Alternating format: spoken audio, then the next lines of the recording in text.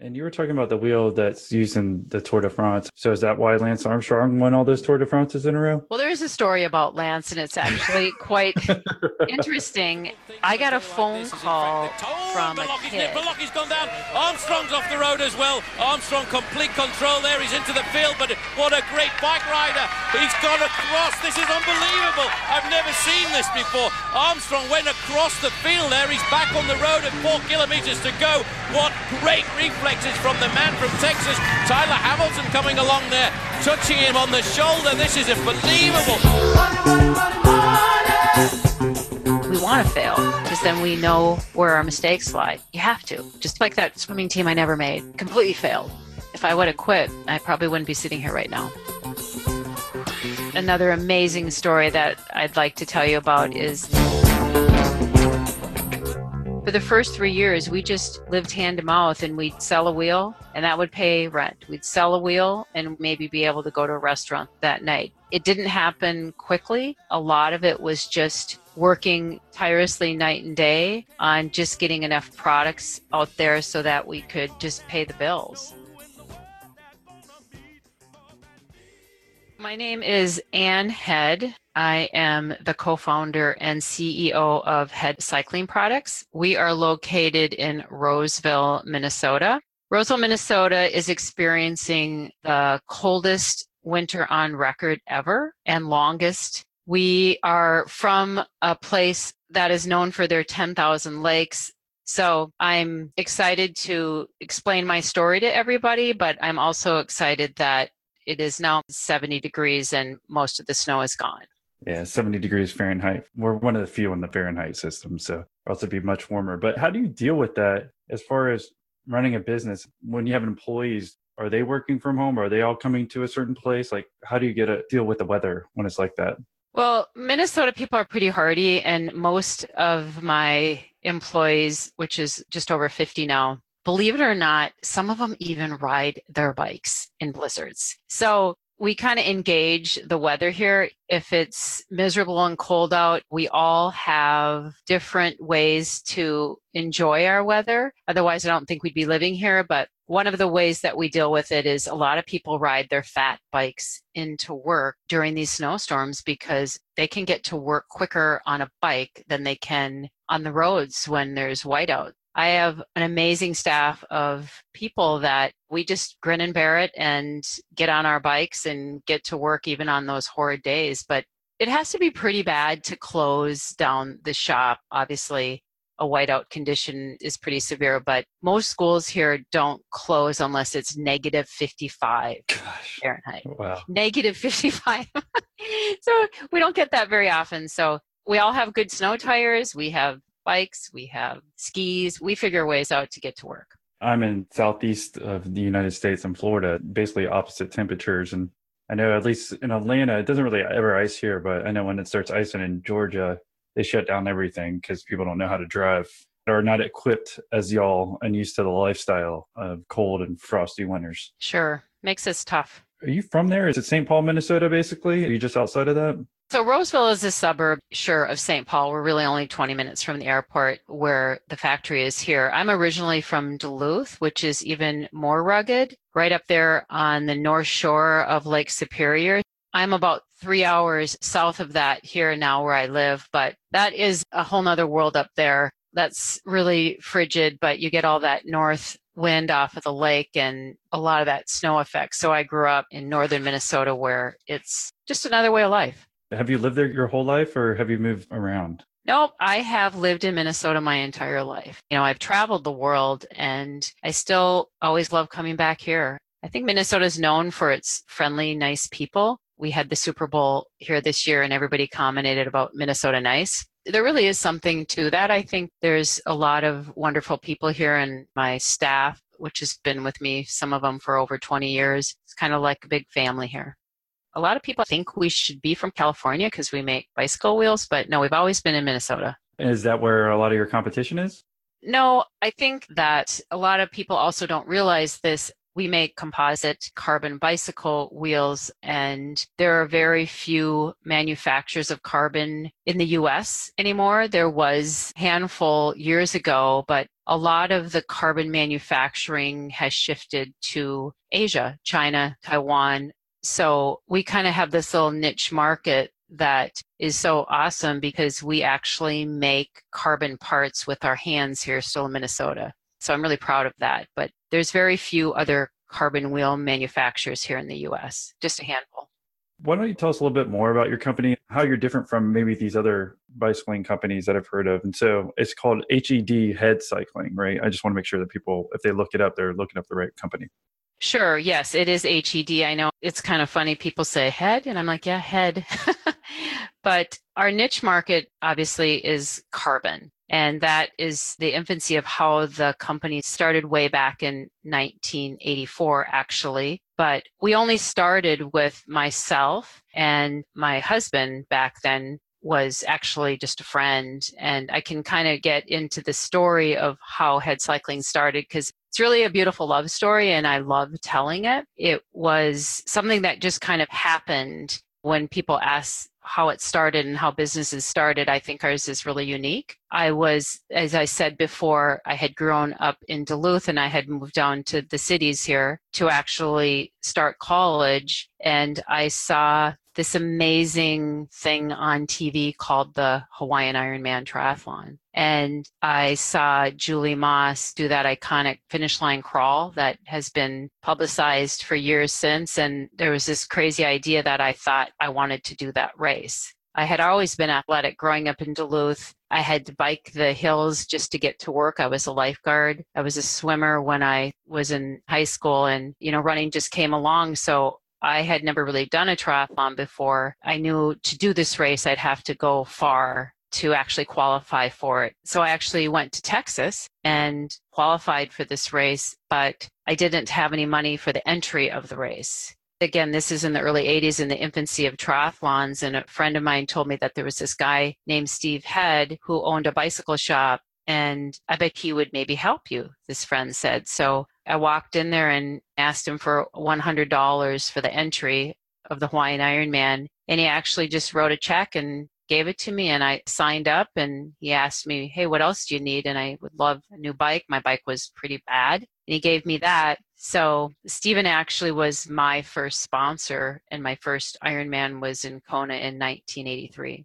And he also needed a wife too. Is that what he said? Well, that's how the story begins. You never really imagine that you would fall in love, but he loved working on my bike. And let's face it, I didn't like working on my bike. And we started cycling together. And he came from a background in water skis and skateboards. And he saw this amazing athlete set the hour record on a wheel that was front and rear and solid. And nobody had ever really done that here in the States before. So with his passion of cycling and his entrepreneurial spirit, he went in his garage with a friend and actually made the very first disc wheel. And he made a few more of them and gave one to me. And I started racing worldwide with it. I was fortunate to get sponsored by Mizuno running shoes back then. And I was able to travel on a team and more people started seeing this disc wheel of mine. And we had to make a few more of them. But again, we didn't have much money. So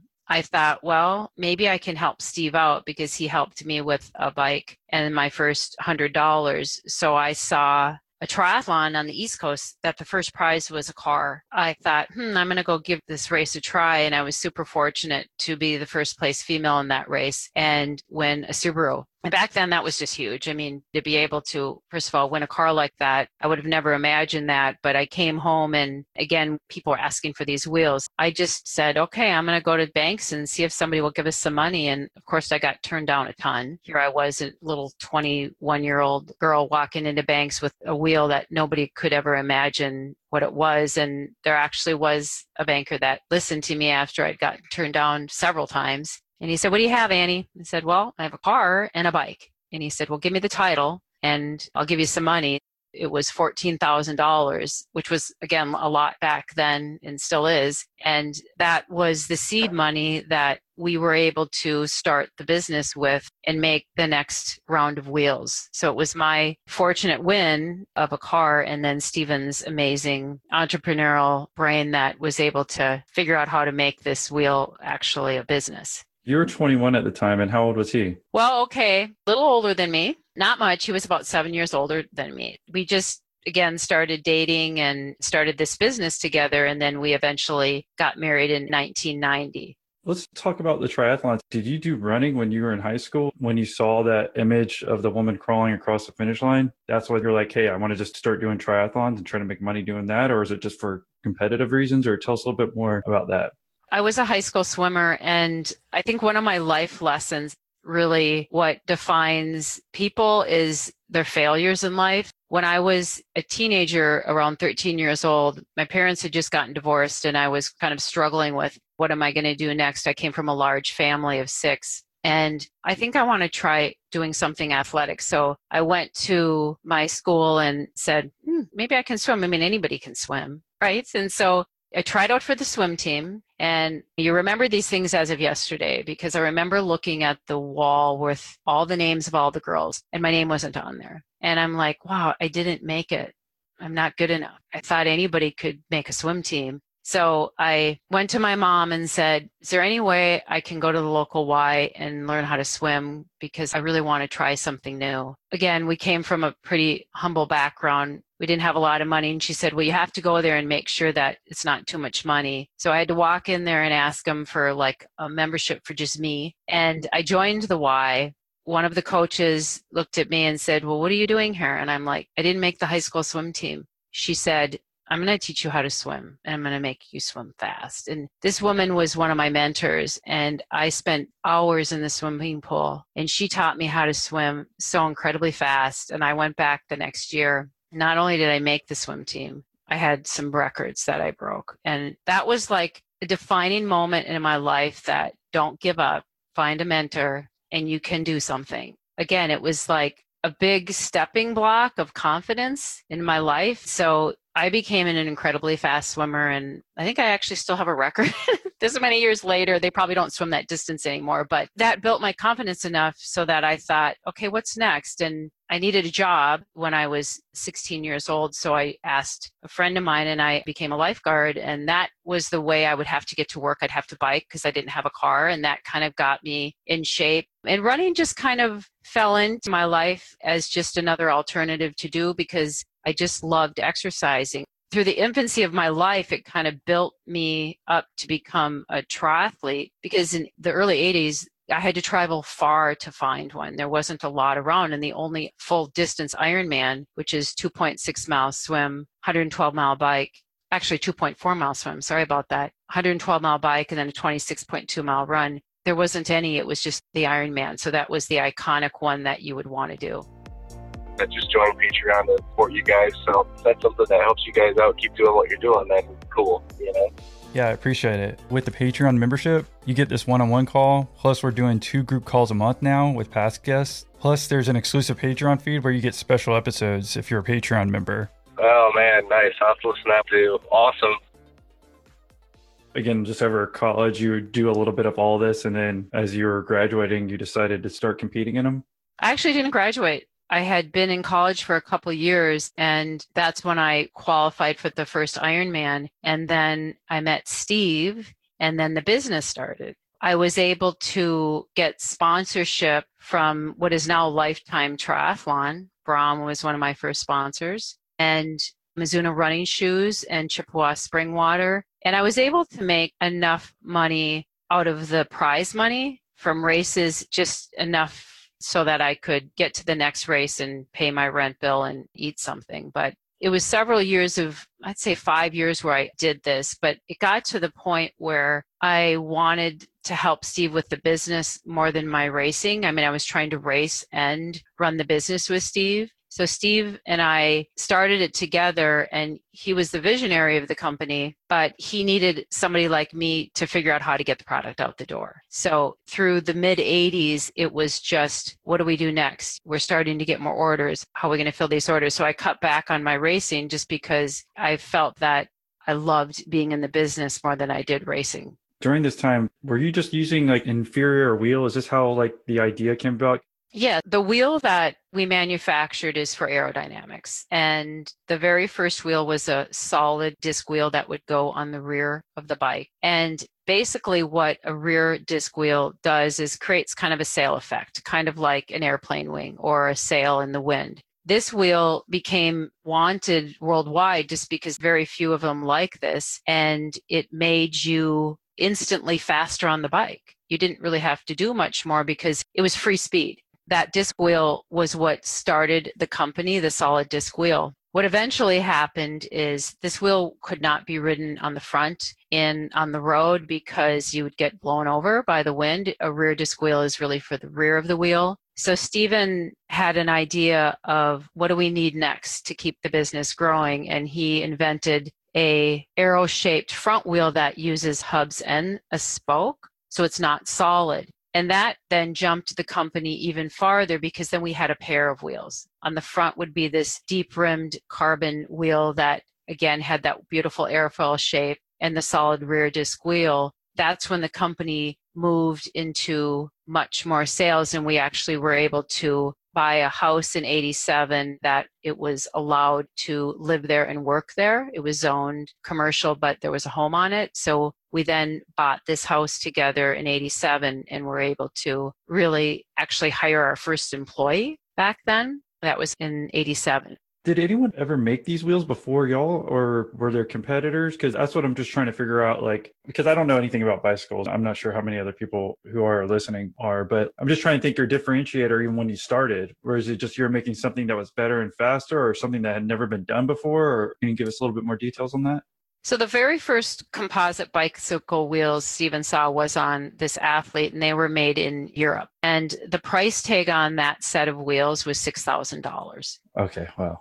Stephen, again, came from a meager background too, and he thought to himself, I can make one of these wheels, and I think I can sell it to people or to bike shops and have it retail for under $500. Okay. That was his goal, was to bring it to mainstream cycling at an affordable price. There was a couple other of these wheels being made. There was one actually made in California, but it was quite a bit more expensive. We were really the first people to bring it mainstream to the public, and that's what founded the company, was this first disc wheel. That's what you're trying to differentiate, is that you're making a product that's almost same as $6,000 for a pair that you could do for much less. Much less, yes. Let's talk about after you got that loan. As you said, you bought a house, but can we just go over maybe that first year in business? Because I don't want to skip over if someone's trying to start their own business and the trial and tribulations that you have to go through, especially in the very beginning years. Well, obviously in the very beginning, it was just Steve and I, and we were just trying to make ends meet. And I tell my kids this now, is that there's nothing against Malt-O-Meal, but I can't eat Malt-O-Meal anymore because we literally had no money, and we were, like I said, renting a space, and we actually had to make some of the wheels in Stephen's parents' garage. But it was hard. I mean, just to be able to buy those raw goods took all of our money. And we could barely even afford to eat, seriously. So back then, there was very few credit cards. I remember getting up in the morning and just basically eating grits because that's all we could afford. I think that's really what gave us the strength to continue. And when you have realized that, you know what, we have such a passion to make this product and help other people go fast and achieve their dreams, that for the first 3 years, we just lived hand to mouth, and we'd sell a wheel and that would pay rent. We'd sell a wheel and maybe be able to go to a restaurant that night. It didn't happen quickly. A lot of it was just working tirelessly night and day on just getting enough products out there so that we could just pay the bills. And like, what were y'all doing in those first couple of years? And did you ever want to give up? Especially the first 3 years you're basically doing this? Yes, we had times that were so difficult because you'd spend all day just trying to make one wheel, and it was, if it didn't work, it was just in the bin. And I think we were such a team that was what gave us the strength just to continue on those tough days. And we would not only work together, but Stephen and I loved going for bike rides together. So you'd have those hard days, you'd get out and go for a ride, and you realize that you need to keep moving because you're on this amazing product and other people want it. And those tough days eventually will pay off, but you don't really realize how hard it was until you look back at it this many years later, because we didn't know any better. Neither of us came from any kind of business degree. We just met each other and this evolved. But I think those are the days that define you as a person, and you learn from them. And those tough days, they're going to be there, and they're always going to be there. I think it's just such an attitude thing, and being able to lean on each other and understand what each other were going through as a team is what helped us move on. I guess that's the key thing, because I was wondering what you were working on. You're saying it would take a whole day to make a wheel? Sure. Okay, so that's where a lot of the time seems like it was going, maybe on his end. And then were you doing the same thing? How did y'all split it up, what you were doing? Once we knew that we could actually sell this wheel, his day was mostly spent making them. Back then, we didn't have like a storefront. We'd have to pick up the phone and figure out how to get that wheel to a bike shop. We'd had to figure out how we'd get paid for that wheel. I mean, back then there wasn't credit cards. We actually, once we moved into the house shop, I call it, we had to get like a fax machine so that we could start getting orders. Even though I wasn't racing as much, we would get these wheels to different professional athletes, and they'd travel in New Zealand or they'd travel in Europe. And we started getting phone calls during the day saying, hey, we want this wheel. And we decided, this really dates us. I mean, back then a fax machine was how we'd get orders through the night. It was iconic when we realized in '89 that we could finally move out of that shop, because I couldn't sleep at night. The fax machine would be going all night. We'd be starting to get orders from international clients, and I couldn't sleep because if your fax is turned off, you don't get a fax. We were able to grow the business enough in 87, 88, and 89, hire a few more people. In 90, we added on to the building another 3,000 square feet. And that's when Stephen introduced this other bicycle wheel, and it just moved forward from then. Okay, so that was a huge stepping stone after the first couple of years, was the introduction of the front wheel. Right. For those who don't know, I mean, a fax machine is really loud. There might be some younger people who aren't sure what a fax machine is. It must have been a big jump for y'all to be able to buy a house after that first couple of years, because it sounded like you weren't doing anything really in sales, but other than just enough to eat, right? Well, I did everything Stephen didn't do, meaning Stephen was really in charge of making the product, getting the product done. I answered the phones. I figured out how to pack the product. I figured out how to sticker the product, clean the product. It was what I loved to do, though. I'm more of an integrator. I love figuring out, how do I get this wheel to Europe? How do I get the new decals made and all that? It was my role. If I had it today, I'd still be back there and shipping, but they won't let me go back there because I mess things up too much. But it was just a gift I had. I think you're born with certain gifts, and Stephen was a visionary and has this amazing gift. If you take a Strength Finder test, it was just total visionary and entrepreneurial, and where mine is more relator and determination to get product out the door. So I think you have these certain gifts that you're born with. You just have to tap into them.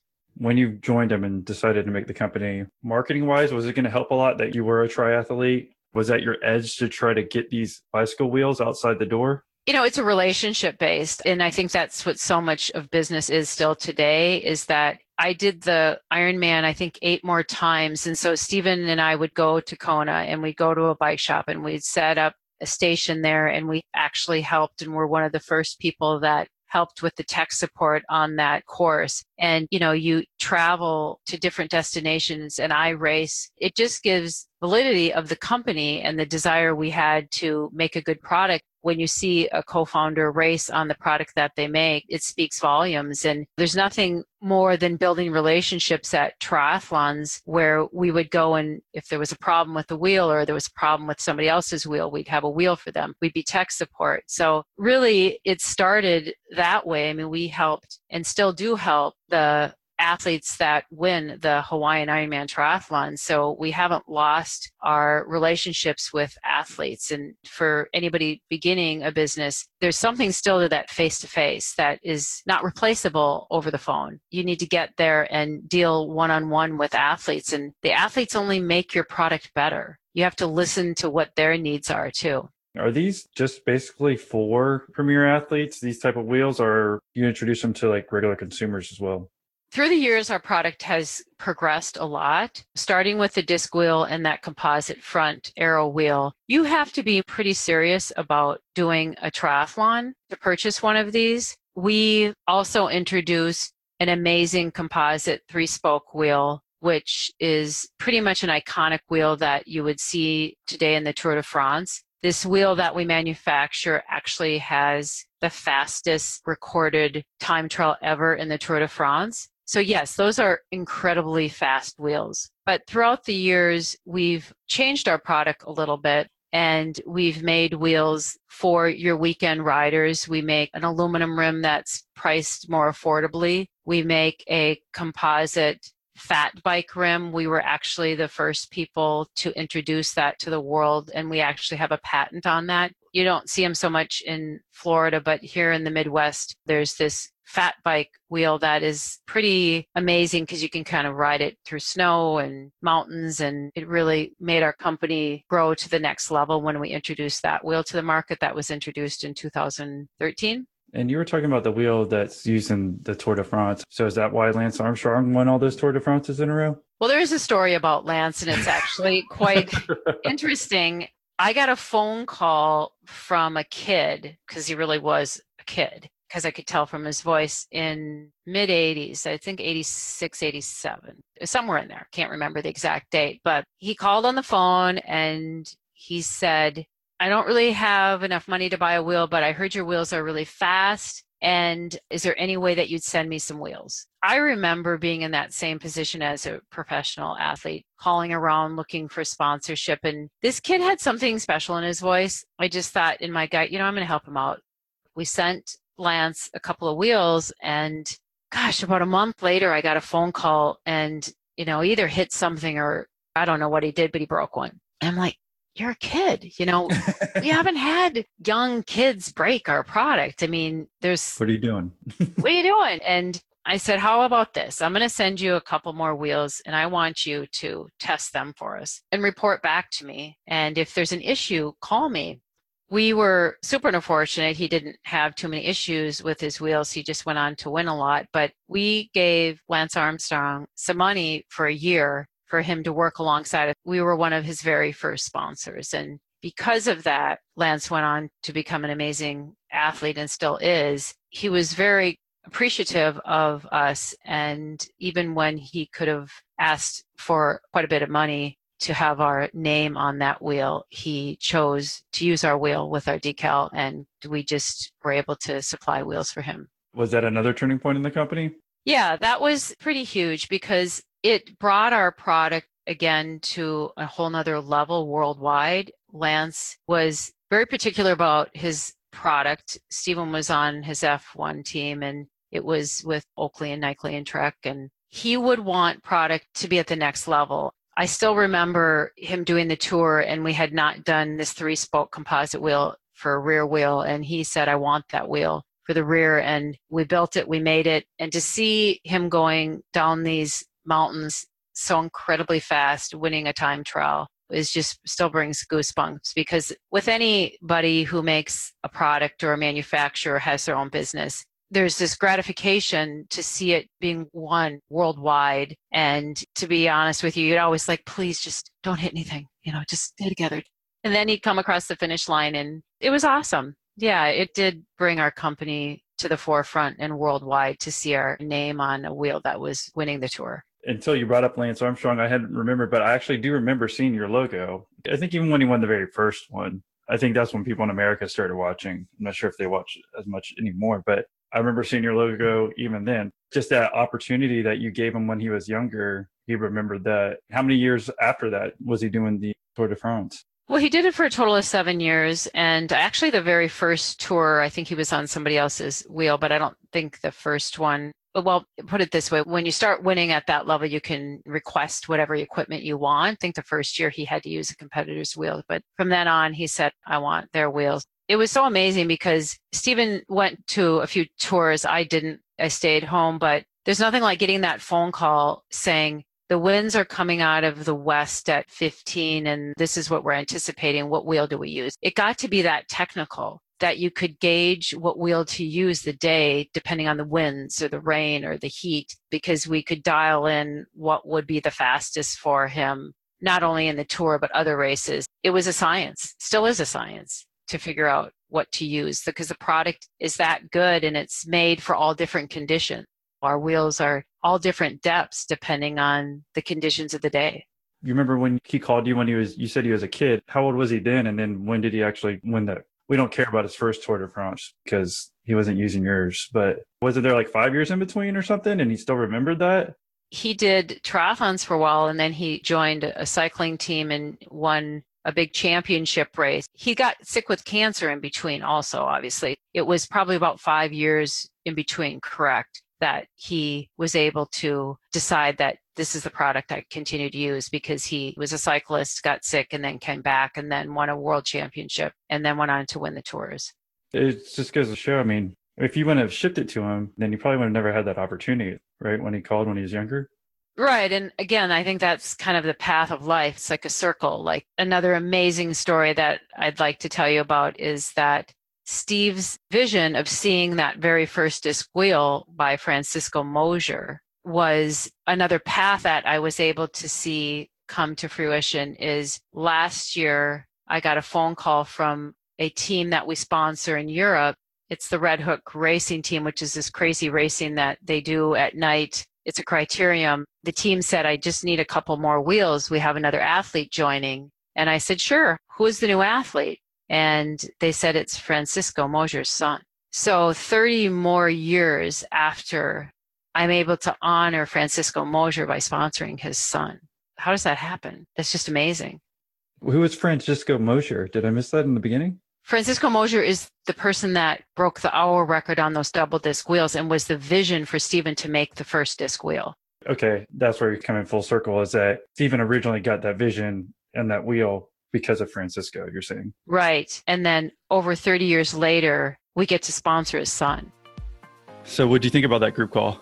That was good. It's cool because you get to see what other people are doing. They're kind of in the same stage as me. Hopefully that was helpful. Definitely. Yeah. Actually, a lot of stuff. The Upwork thing was very interesting. Yeah, no, things come full circle. And then you had mentioned something about the bringing back to the business wise. You said you had a patent on these fat tires as well, because it seems like over the years you've been smart enough to like expand or try different things along with the business. Did you want to talk about that a little bit more about these fat tires? Because I know you said it's used a lot up there, up north in North America, but actually I live at the beach and I see those like crazy now over the last couple of years. So the evolution of our wheels has come full circle. Originally, it started with the solid disc wheel. It went on to the composite arrow-shaped, tutorial-shaped wheel that I talked about that went on the front of the wheel. We moved into that three-spoke composite wheel that you saw Lance win all those tours on. In 2014, there's a couple defining moments with the business. We have made wheels for several large companies. We've made wheels for Trek. They came to us because Lance was on that team and we were original equipment on some of their bikes. And we've made bike wheels for Cervelo, which is another high-end triathlon road company. A lot of our niche market is being able to mold carbon, and it's really green. So it comes out of the mold clean. It doesn't need a lot of surface cleaning. And it's much different than Asia because we don't have to paint or fill a lot. It's a very clean operation. In 2014, when we were making wheels for Cervelo, which is another deep rim carbon wheel, they came to us because they had an idea. And the idea was to manufacture a frame, which we had never done before, in Minnesota, which was much closer to Canada than Taiwan. It's a Canadian-based company. And Stephen was super excited about that. And their vision was to make a one-piece molded carbon frame, which really hadn't been done before. They wanted a frame to pop out done in one piece. But they knew that we had amazing manufacturing capabilities. They asked us to do this. And Stephen had made a very small prototype mold. We can do all that in Minnesota because we have the capabilities to machine our own tooling also. So they really liked that. The engineers decided it was time to come and see this very first prototype.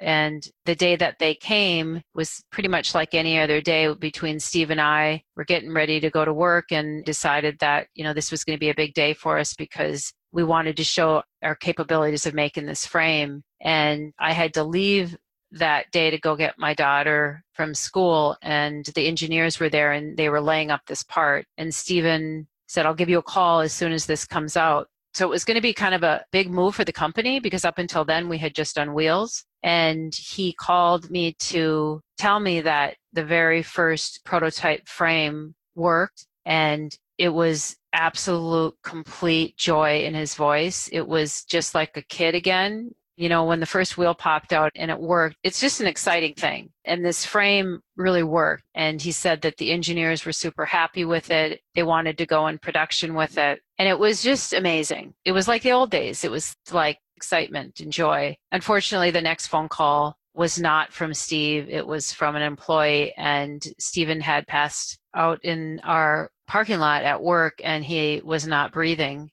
And I went to the hospital. And he wouldn't wake up. And he was in the hospital for 4 days and he ended up passing away naturally. And that was my last conversation with him, was in November of 14. So I had a big decision there to decide what I wanted to do with the company. And knowing that this was such a beautiful experience for him and such a joyful one, I decided that I had to continue and I wanted this frame to be made because it was like a gift. It's the last gift to me, and we moved on. We had to pick up in December of 2014.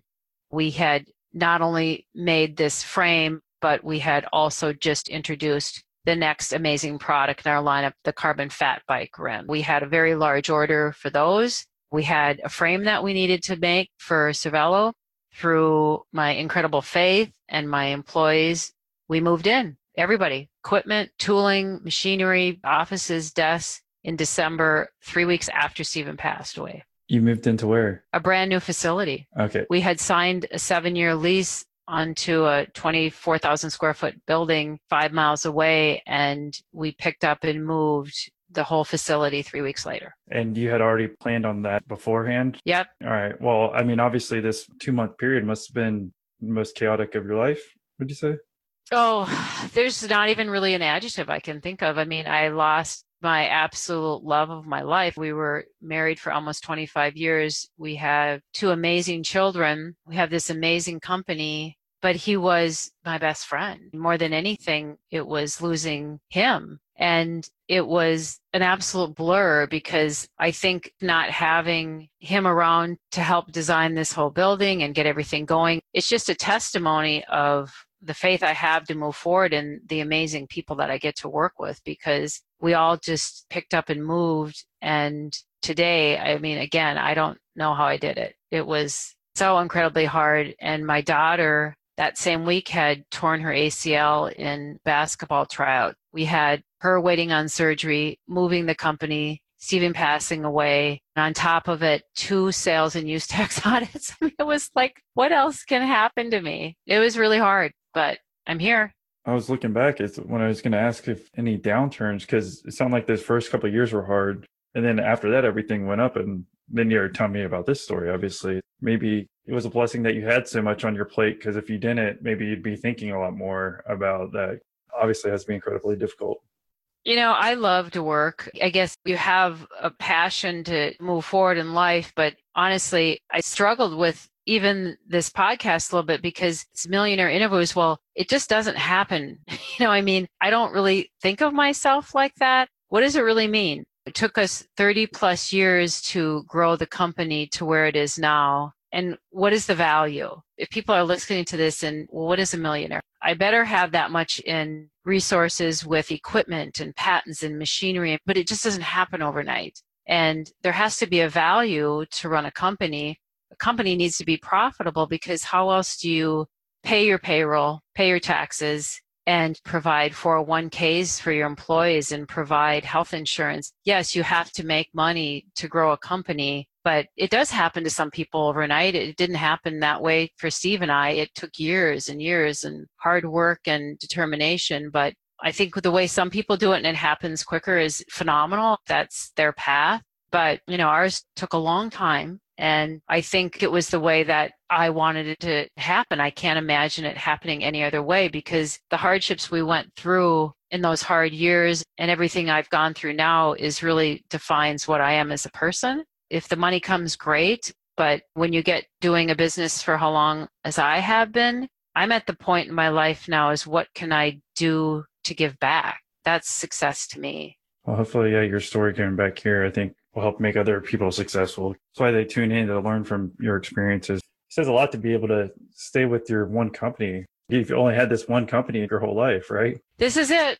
Yep. There's nothing else. And I think that frame was a turning point, because we couldn't talk about that frame to anybody besides internal staff here, because it was so secret. It was not my frame. It was a frame for another company. It was top secret, and the company wanted a certain amount of them in stock, and then they had it embargo for a week before the Ironman, but it was released a couple days before Hawaii Ironman. It stretched our limits of teaching us what we could do for other carbon molding, and we were able to watch that frame get debuted at the 2016 Hawaiian Ironman in Kona. Kind of my roots came back, and we were able to see that frame get ridden in the Hawaiian Ironman by several professional athletes. It was a big turning point for me to see it come to life and move on. And now I think there's so much more we can do as a company in carbon manufacturing. And you had mentioned about being profitable, because that is important. I think maybe sometimes people get thinking too much just about revenue and not net income. Other than the first years when you were living on like rice and beans, it sounds like, have you always been steady financially with the company? We've been fortunate. We found a niche market. We were first to market on it. And Stephen and the company now is still ahead of the next. We didn't go and buy beyond our means. We wouldn't buy tooling unless we knew we could afford it. And one of our strengths has been figuring out how to make the product affordable with tooling also. You have to decide what you're comfortable with sleeping at night. Some people are probably just perfectly fine going to the bank and having huge lines of credit. Steve and I were never like that, just because we didn't come from that mentality. And I'm not putting that down. I mean, there's successful people that have gone that route, but we knew how to and still know how to build product affordably with the tooling that we know we need to move forward as a company. And we decided that we would always stay that way. Sure, there's times where it's December or January and the cash flow isn't as good as it is in April or May, and I have a line of credit only if I need it. But that's not what I want to do as a company. I feel really fortunate that our cash flow has been good enough that, hey, if we need to buy a lathe or a mill or a CNC cutter, we decide what we need to buy to keep moving forward as a company. So yeah, you're just basically saying that you could go out and buy top of the line manufacturing parts or tools to help you make these things, but you've always been smart about it. Again, I'm of the same exact mindset that you are. I personally, I don't have any debt. I won't ever have any debt because I don't want it. It's my choice. And if some people want a new car and want to go get a loan on it, they can do that. I don't put them down for that. Right. That's their choice and their lifestyle choice. But me, I'm never going to do that because to me, I don't see the value in it. Right. So did you always just use the profits from even the beginning to kind of reinvest? Yes, we did. And that's kind of where my humble beginnings come in. And I actually Googled how many millionaires there are in Minnesota. We have 10,000 lakes and there's 10 times as many millionaires. It's like, we're not special. There's so many people that have the ability to do this. It's just what you do with it. You have to be able to sleep at night. Okay. And so through all the hardships that I've been through and the company's gone through, I find solace in wow, I just hired a high school kid, female or male, and I taught him a skill. And 20 years from now, when who knows what Annie Head's doing, they can take that skill, and whether Head Cycling is here and they're still making wheels for Annie or whomever, I've taught them a skill that they can use forever. And that's super important to me. We have amazing values here at Head Cycling: honesty, excellence, dependability, and passion and innovation. I mean, what do you do with that? Money can only bring you so far in life, but my joy now is watching some of my other coworkers' kids go to college. You know, I had a part of that. I was able to provide for them. I was able to make payroll. That's super important to me. And last year we worked with over a dozen nonprofits. It's like Free Bikes for Kids, to see that little kid that's coming here and maybe from a third world country and it's their first bike, or Healing from Haiti, or it doesn't matter. I believe in head cycling worldwide, and every wheel that's made here gets touched by somebody who we taught a skill to, because everything's made by hand. Everything. The carbon is made here in the U.S. A lot of the componentries are made in the U.S. It's what I'm so incredibly proud about.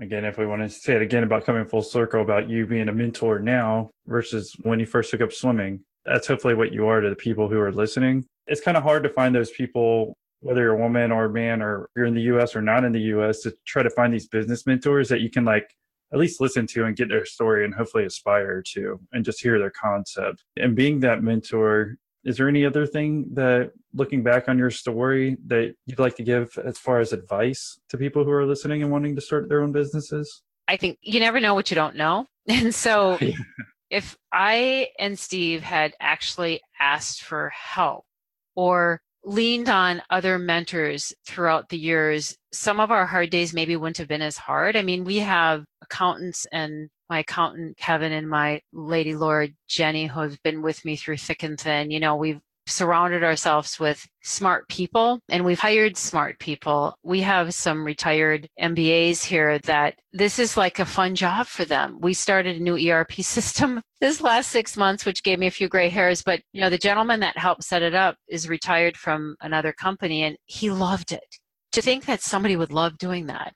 Sorry, but it's like, you know, finding people that have a different skill set than you is what I would recommend, because you need a real diversity in your staff and letting them grow and making them accountable. I joined a CEO roundtable in 2013, which I wish I would have done so many years ago, because I have learned so much through them. Doesn't matter if you make bike wheels or if you own a fire extinguisher company, somebody does that, and there's an IT person. I mean, it does not matter. You all have ups and downs and the same issues. Another thing that we started right after Stephen passed away is we started Traction, which is an entrepreneurial organizational system that is written by Gino Wickman, a book that was written. And part of that has helped me learn that I can't do it all.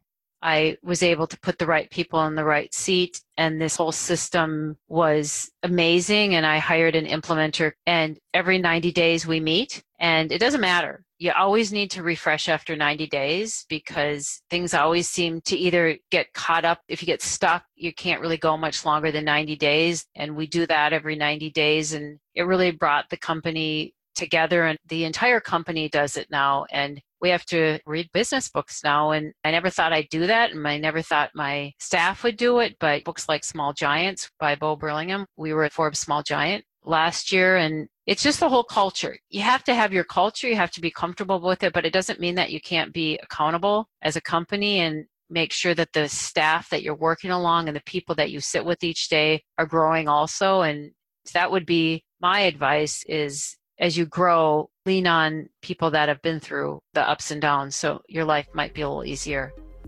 Well, I'd been kind of listening for a while. I did listen to your first Patreon call, and there's a couple guys in there that, for what they did or what they were doing, it kind of intrigued me.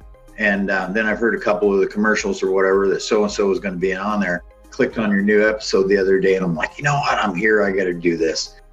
And do you have any suggestion for doing that, especially if you're kind of getting started out? I like your higher end concepts. You're saying how you joined some CEOs a few years back, but maybe even in the first early years, do you have any suggestions on maybe how to find those? Again, neither of us came from any business training, so it was all pretty much hard knocks. From the infancy, we tried to find a really good accountant because if your numbers aren't there, you're not going to go anywhere. You have to know where you're going. And even back in the old days, we always thought, well, there's still money in the bank. We must be doing okay. But to plan for the future and decide what equipment you're going to need to buy and how to plan out for that was in manufacturing is huge. And I have a really good business lawyer that helps us with those hard decisions, because on my strength finder, my second one is empathy. So I have a really hard time saying no. I had to learn how to do that. I have some young people here and they're so smart just by listening to and finding the right people and finding the right hires can really grow your company and letting them grow, letting them fail, just like I had failed so many times. In R&D department, if something doesn't work once a week, then we're not pushing ourselves. We want to fail because then we know where our mistakes lie. You have to. Just like that swimming team I never made, completely failed. If I would have quit, I probably wouldn't be sitting here right now. I guess I'm trying to just make sure we have the rounded concepts for those beginning years, really trying to find those mentors or finding a good accountant. It sounds like, especially with what you're saying, was good. But I heard you bring this up a couple of times, and maybe it sounds like it's important to you as like a strength finder test to make sure you understand yourself or your employees. This is the fun stuff that you can learn from these round tables or even business classes, which I didn't have, is that you really do have strengths and you want to lean on those. I took my first strength finder when I was 50 years old. It's like, maybe I should have done that before, because why should I concentrate on the things I'm not good at? If I would have done that years ago, then maybe some of my tough days wouldn't have been as tough, because I would have realized that I need to hire a person that has that strength, because I don't have it and I need to concentrate on what I'm good at. There's so many outlets now that you can go to. I work alongside Women Venture here in Minnesota, and I'm part of the Minnesota and National Wide Business Women's Organization. And I'm really proud to say that I'm going to be certified soon as a woman business owned company. And my vision for the future is to take the knowledge that we have in carbon and expand that. Everybody needs to think about the future and growing their company and diversifying. And we know how to make amazingly fast wheels, and we'll continue to grow that market. But I never thought I would be women owned. It wasn't the path I wanted. I wanted to be with Steve, but I'm not in control of that. My goal now is I'm meeting with the Small Business Administration, which I never even thought I would do, and say, what can I do for the world? Is there something that can be made out of carbon for medical or aerospace? Or, we help with the Paralympics. There's so many more opportunities we have because the gift that Steve gave me with moving forward for that composite frame, that I think I'm still at the infancy of where the company can go. Don't lose your passion or your dream. I'm not a spring chicken anymore, but I have all these smart people working around me and I want the company to grow. We think you're a smart person too. That's why we had you on. Well, I don't know what I am. I just have tenacity, right? Yeah. That's obvious, because I always want to make sure we have like one actionable advice for somebody. And I think you brought it up, doing the Strength Finders test. I think it's only like $20. I did mine right before I did the podcast again. I did one maybe when I was 20, but it had been at least 10 years since I had done it. And it gave me the confidence that, okay, I can do this podcast because my strengths were lining up on what I think would make me a good business person or good at podcasting. I think everyone should take the time, if you haven't done it, and definitely take a chance. And you think you know yourself, but not necessarily, right? Right. I think you don't really know what you don't know until you see it in writing. Like all these years, we knew what our vision and passion was, elevating the cycling experience through innovation design. But until it's written in front of you, like, yeah, that's what we do. That's what we want people to know, that we're an amazing company and we make amazing products. But until you see it on a piece of paper, sometimes you don't realize what your strengths are. And you're right, it gives you the added confidence, like, this is me, this is my story, and everybody has a gift. And I don't think I know all my gifts yet. Had I not been put into the face of the company, which was never my desire. You only know what you know until it's the time to do it. Like, Stephen was the face of the company for years, and I was absolutely perfectly fine being there right alongside him, cheering for him. But now I'm in that role, and it was really scary at first. I was like, how am I going to do this, and what's going to happen? And people are probably wondering if the doors are going to close, and what is Annie going to do? But it's all those little challenges and pitfalls that you go through in life that give you the confidence to move on. and you're going to fail. And lots of times you're going to just wonder, is it worth it? And as long as you just keep moving forward, just take those, I call them little roadblocks, the path of life, you're going to hit those potholes. But it's really your confidence, your determination, and your attitude. I am pretty happy, and I've had a lot of hardship, but my rock is my faith and my family and my work here. But whatever it is, as long as you learn from those mistakes and don't let them beat you down too hard. I mean, you're going to have tough days, and I have them too, but so much of it's attitude. If I walked in here every day and grumbled about something not working, I mean, it rubs off on your employees. You just have to understand that everybody's human, and you're going to have those days. But most days, we're all pretty fortunate. We're really blessed. I'm really blessed today as I look out in my window and it's 70 degrees and sunny and the birds are chirping. And you finally get to talk to me after I missed our first appointment. So, right. I don't know if the listeners know that. You're never going to forget that. It's like my name not being on that wall.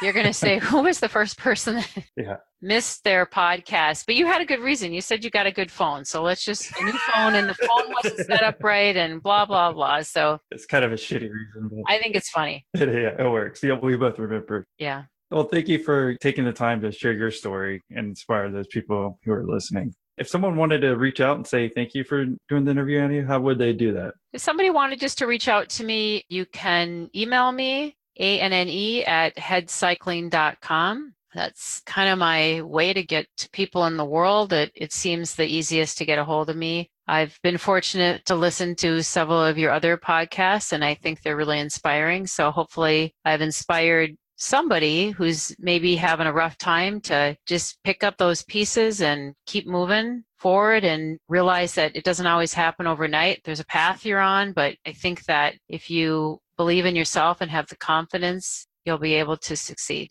No, absolutely. Even if it's one person, but I can guarantee you it's much more than that. Because back to what you said about being just positive and like thinking how fortunate and how much worse things could be. Like even what you've gone through, we can still hear that positivity in your voice. And that's what motivates and kind of brings that energy around your workers as well. Because if you're just negative the whole time, that's the type of atmosphere you'd promote.